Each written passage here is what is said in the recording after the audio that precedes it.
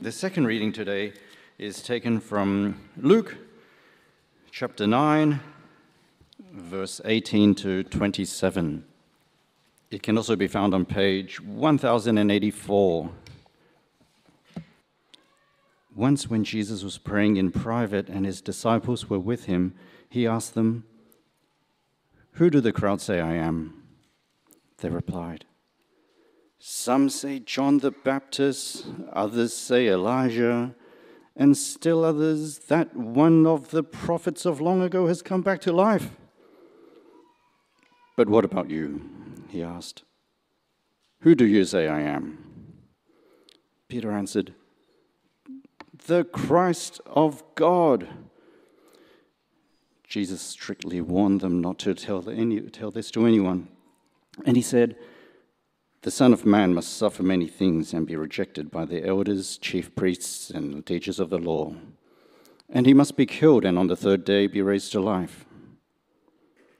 Then he said to them all, "If anyone would come after me, he must deny himself and take up his cross daily and follow me.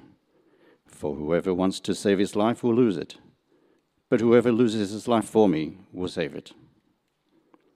What good is it for a man to gain the whole world and yet lose or forfeit his very self?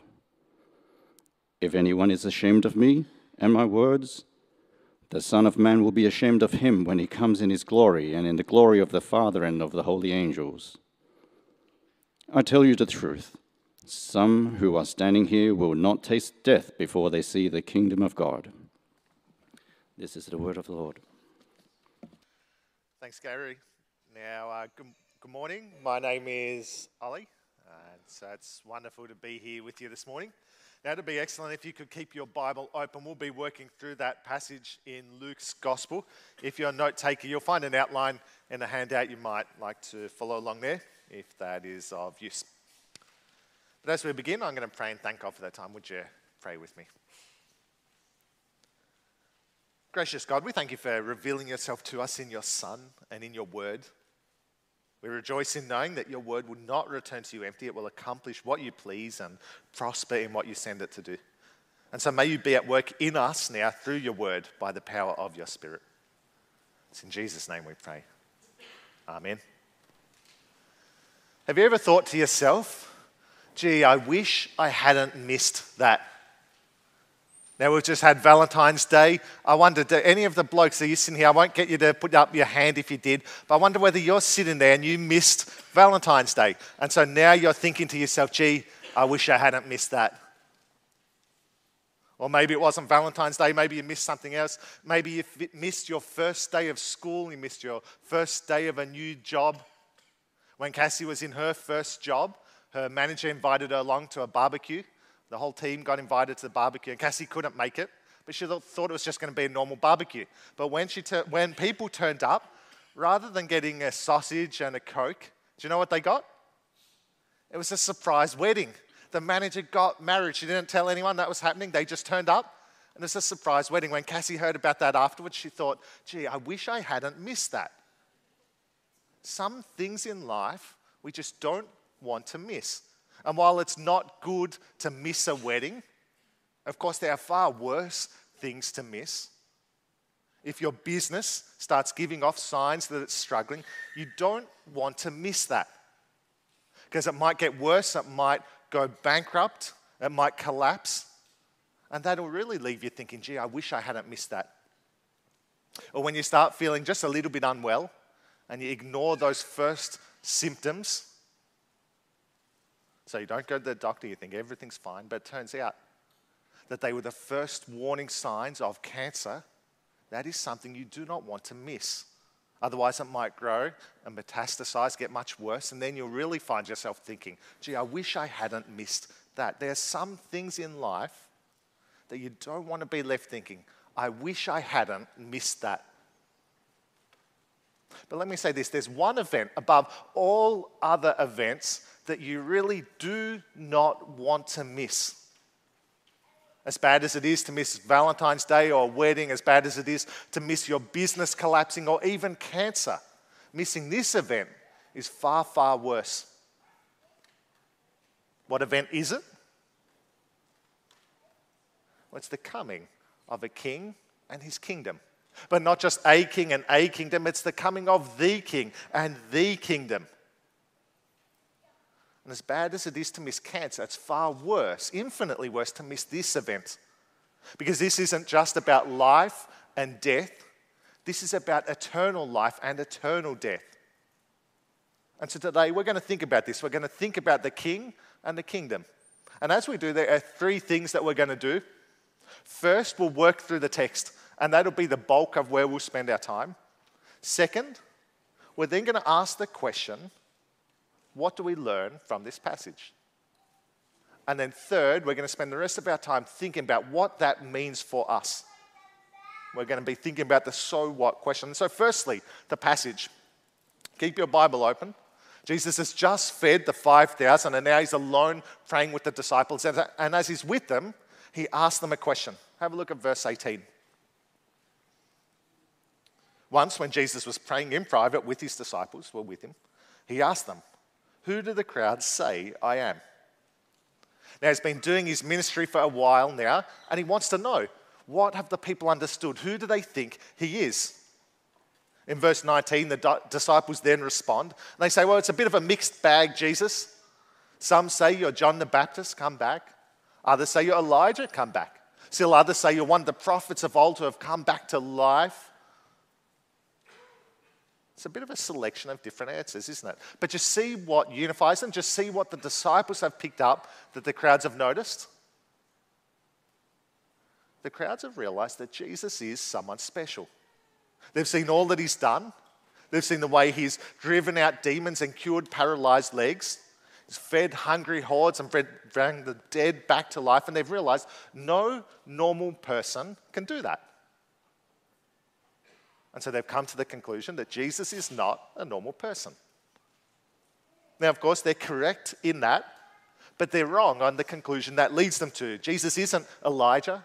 He isn't one of the prophets. He's not John the Baptist. He's someone far, far greater than that. So Jesus then replies to the disciples, okay, well, what about you? Who do you say I am? You've seen what I've done. You were in the boat by my side when I calmed the storm. You were there by my side when I raised that dead girl back to life. You saw with your own eyes when I made the lame walk and the blind see. You were even there with me when I made the demons of hell grovel on the ground before me as I cast them out. And so who do you say I am? Now, Peter being Peter, he pipes up confidently. He's like that kid in the class that always thinks he's got the right answer. And so he puts his hand up. Sir, I know what the answer is. And here, he's nailed it. Have a listen to his answer. Verse 20. Peter answered, the Christ of God. Now think about that with me for a moment. Think what an incredible response that is. That word Christ means king. So Peter is saying that Jesus is God's special king. Peter is saying that Jesus is the culmination of over 1,500 years of waiting. Peter is saying that Jesus is the fulfillment of over 300 promises and prophecies. Peter is saying that Jesus is God's promised solution to all that is wrong in the world. He's the one who right the wrongs, exalt the lowly, restore true justice. Peter is saying, Jesus, that is who you are. Do you feel what an incredible claim this is? I'm sure Peter himself felt surreal to see these words coming out of his mouth. Centuries of hope culminating in this man standing before him. This actually, in many senses, one of the high points of Peter in all the Bible, that he somehow knew that Jesus is God's king. And Peter is right. That's who Jesus is. See, this is the coming of the king, God's king. And this is an event that we absolutely do not want to miss. But did you see how Jesus responds? Have a look at verse 21. Jesus strictly warned them not to tell anyone this. Why do you think Jesus does that? We might expect that he'll say, Great job, Peter. Now go and tell everyone who I am. But instead he says, do not tell anyone. Why does he do that? I think it's because Peter and the disciples don't understand properly what that means. When they thought of God's special king, they thought powerful army. They thought conquering king. They thought the Romans, those who were occupying Israel at the time, their hated enemy, they thought they am kicked out of the land. That's what they thought of when they thought of God's special king. But do you see how that compares with what Jesus says? With the kind of king that Jesus will be? Now, it's a mission we might be also familiar with, but have a look again at it with me. Verse 22. The Son of Man, so that's Jesus' title for himself, the Son of Man must suffer many things and be rejected by the elders, chief priests, and the teachers of the law. And he must be killed, and on the third day be raised to life. Did you hear that smacking sound? That's the sound of the disciples' jaws hitting the ground. And it should be ours too. Think about how breathtaking this is. God's special king won't sit at the head of a great army. He won't be bowed down to and worshipped by the kings and powers of the world. Instead, he'll suffer and be rejected and die. And to just notice who it's by, it's the elders, the chief priests, and the teachers of the law. Now, when we hear them, we think of the baddies. We think about, children's pantomime where a guy in a black cape and a big hat, he comes on and we all kind of boo and the music goes dun, dun, dun. We think of the bad guys. That's what we think of. But that wasn't the case in those times. When they heard the chief priests, the elders, and the teachers of the law, they thought good guys. They thought the guys in the white cape that we all cheer when they come on. And yet Jesus is saying that he'll be rejected, he'll suffer at the hands of, and he'll be killed by the supposed good guys. It's just completely shocking for the disciples. And we've got to remember this is the first time that Jesus has taught them, so they are just not expecting it at all. They can't fathom it, which is fair enough. It's a hard truth. It's a shocking truth. It's an almost offensive truth. And yet, that's what it looks like when this king comes. And it's an event that we do not want to miss. So what does it look like then to not miss this event? Well, that's where Jesus turns now. He says to the disciples, come in close, listen up. Let me tell you what it looks like to follow me. Have a look at verse 23. Whoever wants to be my disciple must deny themselves and take up their cross daily and follow me. Now that word deny there literally means disown. Jesus says that following him means disowning yourself, casting aside your own agenda and preferences and instead seeking God's agenda and God's glory. And as we do that, it means not only disowning ourselves, but dying to ourselves. That's what taking up your cross means. There, in those times when someone was crucified, they added one final act of humiliation on top of everything. So what they did was they made the poor sap who was being crucified, he had to carry that big middle beam to the spot of his own execution. So he had to take the means of execution to the location of execution.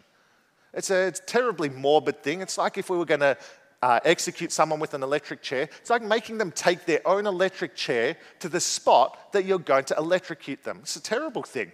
But what it did was communicate effectively, you do not want to be that guy. And it communicated effectively that he is on his way to death. And that's what Jesus is saying here. Those who want to follow after him need to take up their own death to do it. Now that might mean literal death, and for many Christians throughout history, that is exactly what it's meant. In fact, even today, the people most persecuted and most killed for their faith are Christians. You don't hear it in the mainstream media, but it is true. In fact, have a guess of how many Christians you think were martyred, were killed for their faith last year. Put a figure in your head. it was nearly 6,000. That's 16 Christians killed every single day for just being a Christian, which means in the time we've been here in our church service, likely someone somewhere around the world has been killed for their faith. I don't know about you, but I just felt a sickness in my stomach when I heard that. That's horrible. That's terrible. And you know what? The day might come here in Australia where that is what we are called to do. But even if it's not literal death, those who follow Jesus need to disown themselves. They need to die to their own interests and comfort. They need to die to the chasing after their own dreams and goals and aims in life, and instead live for Christ's glory and kingship. It is such a radical and countercultural way of living. And yet, as crazy as it sounds, you do not want to miss that. Why? I think that's what the disciples are wondering here. You can just imagine them looking at each other, horrified looks painted on their faces, and saying, Jesus, that sounds terrible. Why on earth would we want to take up our own death? Why on earth would we want to do that? Well, why indeed? It's because this is the best deal there is. Have a look at verses 24 and 25. For whoever wants to save their life will lose it, but whoever loses their life for me will save it. What good is it for someone to gain the whole world and yet lose or forfeit their very self? Jesus says that any who want to follow him and any who lose their life for him are actually saving it. Because the only way to truly save our life is by following Jesus, by trusting in him as King and trusting in the salvation that he, as King, offers. And if we do that, then we gain something far more important than even the whole world. We gain our eternal soul. And that is a good deal. Because our soul, our true self, is worth far more than anything else. It's the most valuable thing we have because it's the only thing that can go past death. Now, that's why this guy, so this is Brian Johnson. Not sure if you're familiar with him. He's a billionaire. And he is spending $2 million every single year, $2 million, to try and reverse his own aging, to try and stave off death. And as part of it, it's led him to do all sorts of weird things, including taking the blood of his 17-year-old son and injecting it into himself. He's done all sorts of weird and terrible things, all sorts of expensive things. Why? Why is he spending so much money on it? It's because he's realized, what good is money when you're dead? And so he figures he might as well try and spend his money now to stave off death for as long as he can. But it's useless. We all die. And when we do, nothing, not the billions of dollars that he has or not the stuff we have, nothing can go past death. Yet what can? Our soul, our eternal self. And the way to save our soul is to trust and follow the King. And conversely, to not be ashamed of the King. Jesus warns the disciples that if anyone is ashamed of him when he returns at the head of an army, then he'll be ashamed of them. It's a sobering warning. Imagine that. Imagine standing before King Jesus as he stands before the head of an army of angels, each one of them capable of wiping us off the face of the planet with just a flick of the finger. Imagine standing there and Jesus saying, "You're not one of mine. You don't belong to me." And then handing us over for judgment. What a terrifying thing that would be. And that's why this event, above all other events, is the event we do not want to miss. But our passage isn't just about the king, it's also about his kingdom. Did you see that there? Have a look at verse 27. Jesus says, "I tell you the truth." That is, he's saying, listen up. If you haven't heard anything I've said yet, then hear this. Some who are standing here will not taste death before they see the kingdom of God. Do you see what he's saying? The kingdom, his kingdom, is about to come. In fact, it's so close by that some of the disciples, those who are standing there, will not die before they see it. Do you know what he's talking about? He's talking about the cross. The incredible thing is that God's kingdom was inaugurated in the death of its king. When Jesus suffered and was rejected and was killed, that was the kingdom of God arriving. And when he came back to life, that was the glorious proof that it had arrived. Someone has beaten death. This is the event that we must not miss. Someone has beaten death. And it can be defeated. Death can be defeated for all who follow this king. And so that is something you absolutely do not want to miss. And so then that's our passage. The question we need to ask is, well, what do we learn from this passage? If I was to summarize it in one sentence, it would be this. The King of the kingdom has come. The King of the kingdom has come.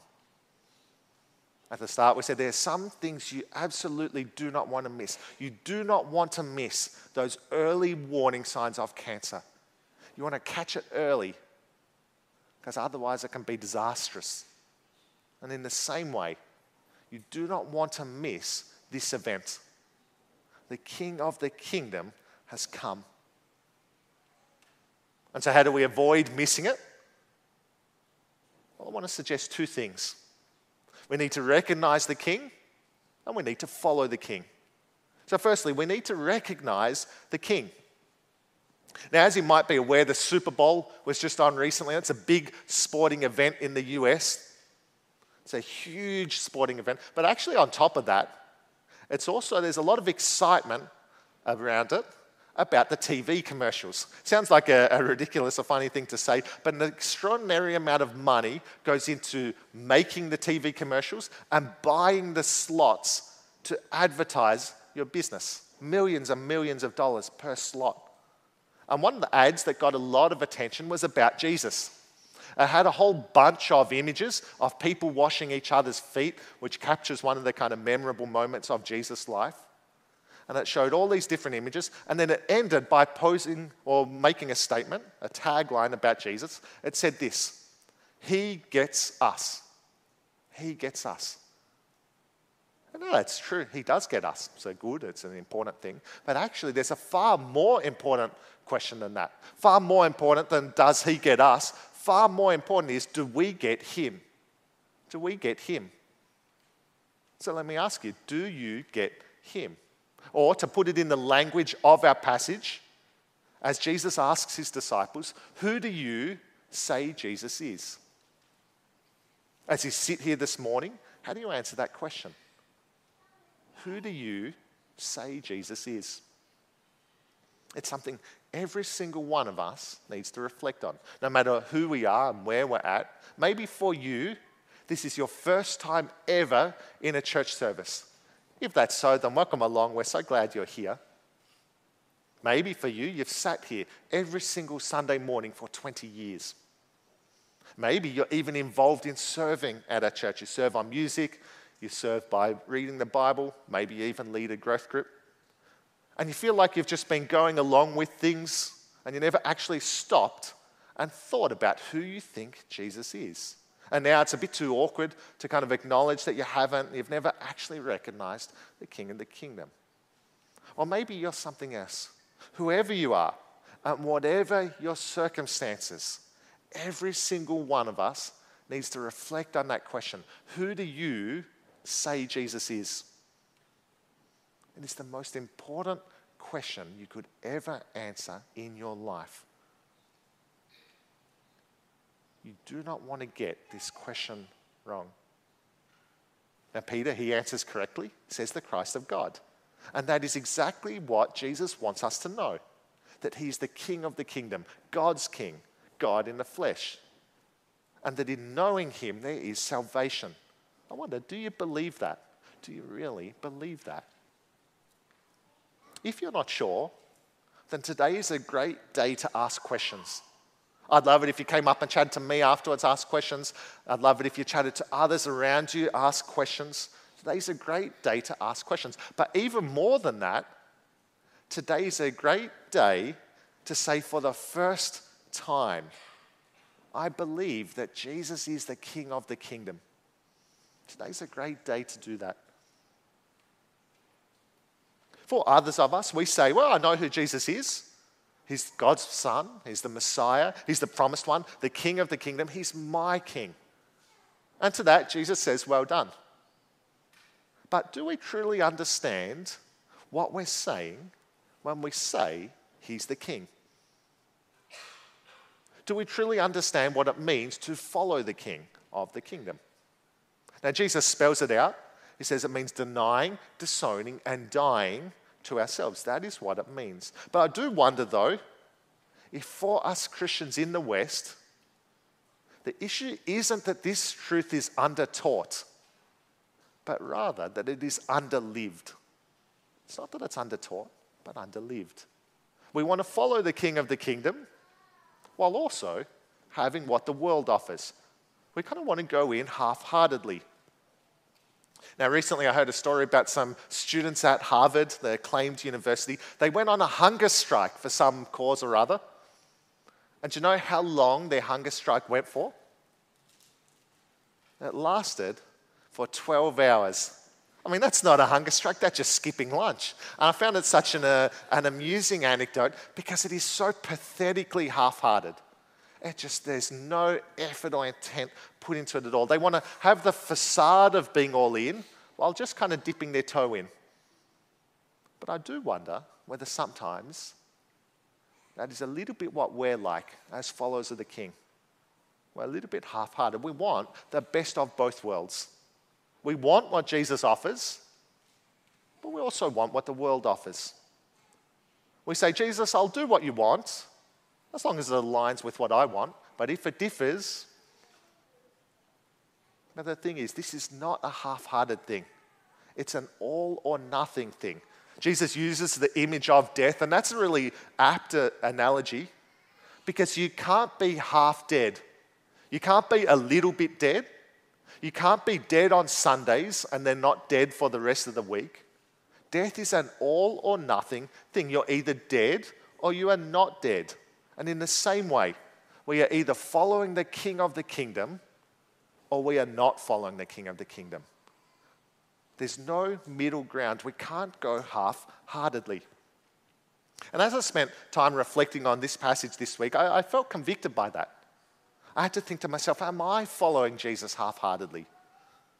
Do I try and have a little bit of both worlds? Do I try and have my cake and eat it too? And it's worth reflecting on for yourself. Are you half-hearted in the way you follow the King? Or are you wholehearted? Now, sometimes we find it hard to reflect on ourselves accurately. But what do you think if someone you knew, a trusted friend or your family, if you were to ask them, am I half-hearted or am I wholehearted? What do you think they'd say? What would their response be? Now, don't say this to guilt you. Far from it. But if we've truly recognized the King of the kingdom and how truly great he is, then we must follow him wholeheartedly, even if it's to our own death. And so then in light of that, let me share with you something I've resolved to do from this passage. You might like to do something similar. I want to make it a daily habit because Jesus says to deny ourselves, take up our cross daily. So I want to make it a daily habit each morning to ask myself the question, what will it look like for me today to deny myself and take up my cross? What will it look like for me today to deny myself and take up my cross in service to the King? Well, it might mean swallowing my pride and saying sorry to someone that I've done wrong to. That's denying, disowning, and dying to self in service to the King of the kingdom.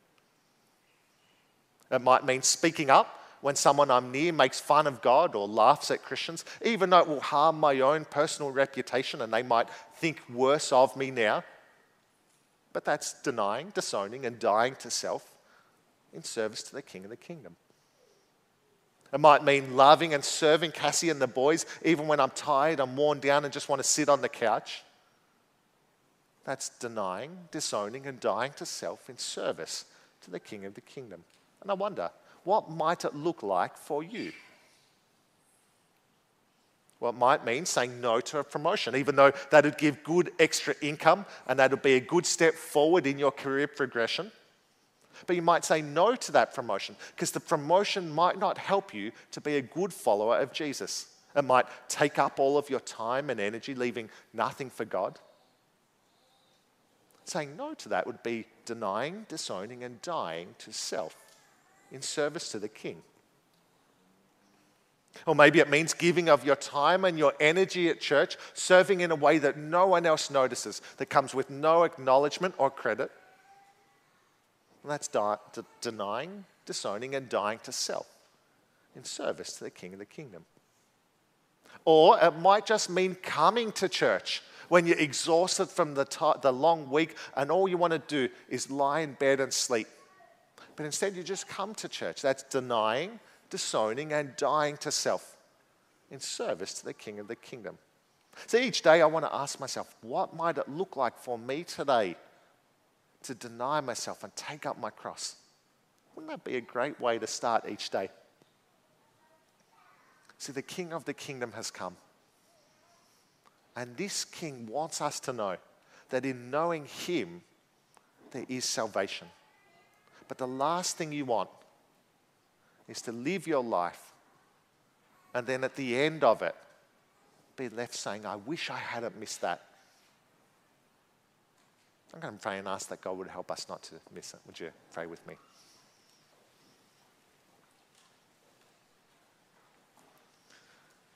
Heavenly Father, we thank you for the King. Thank you that King Jesus has come. That when he came, he suffered, was rejected, and died for us. Thank you that in that he is taking the death that we deserve for our sin. Thank you that that is what he did on the cross. Thank you that he didn't stay dead, but rose again to life, triumphant over sin and death, a life that we might live. Thank you that this is the kind of King that he is. Would you help us to recognize him as your King, as the King of the universe? But help us not to just recognize, help us to follow him as well. We do confess we find it really difficult. We want to put our own comfort and our wants and our desires first. Help us not to do that. Help us to disown, deny, and die to ourselves in service to the King. Not because that earns us a spot in heaven, but out of an outflow of gratitude for the door that has already been opened by our King. So would you help us to live this way? Give us strength when we're weak. Give us perseverance when we're wavering. Give us comfort when we're feeling discomfort. I pray this in Jesus' name. Amen.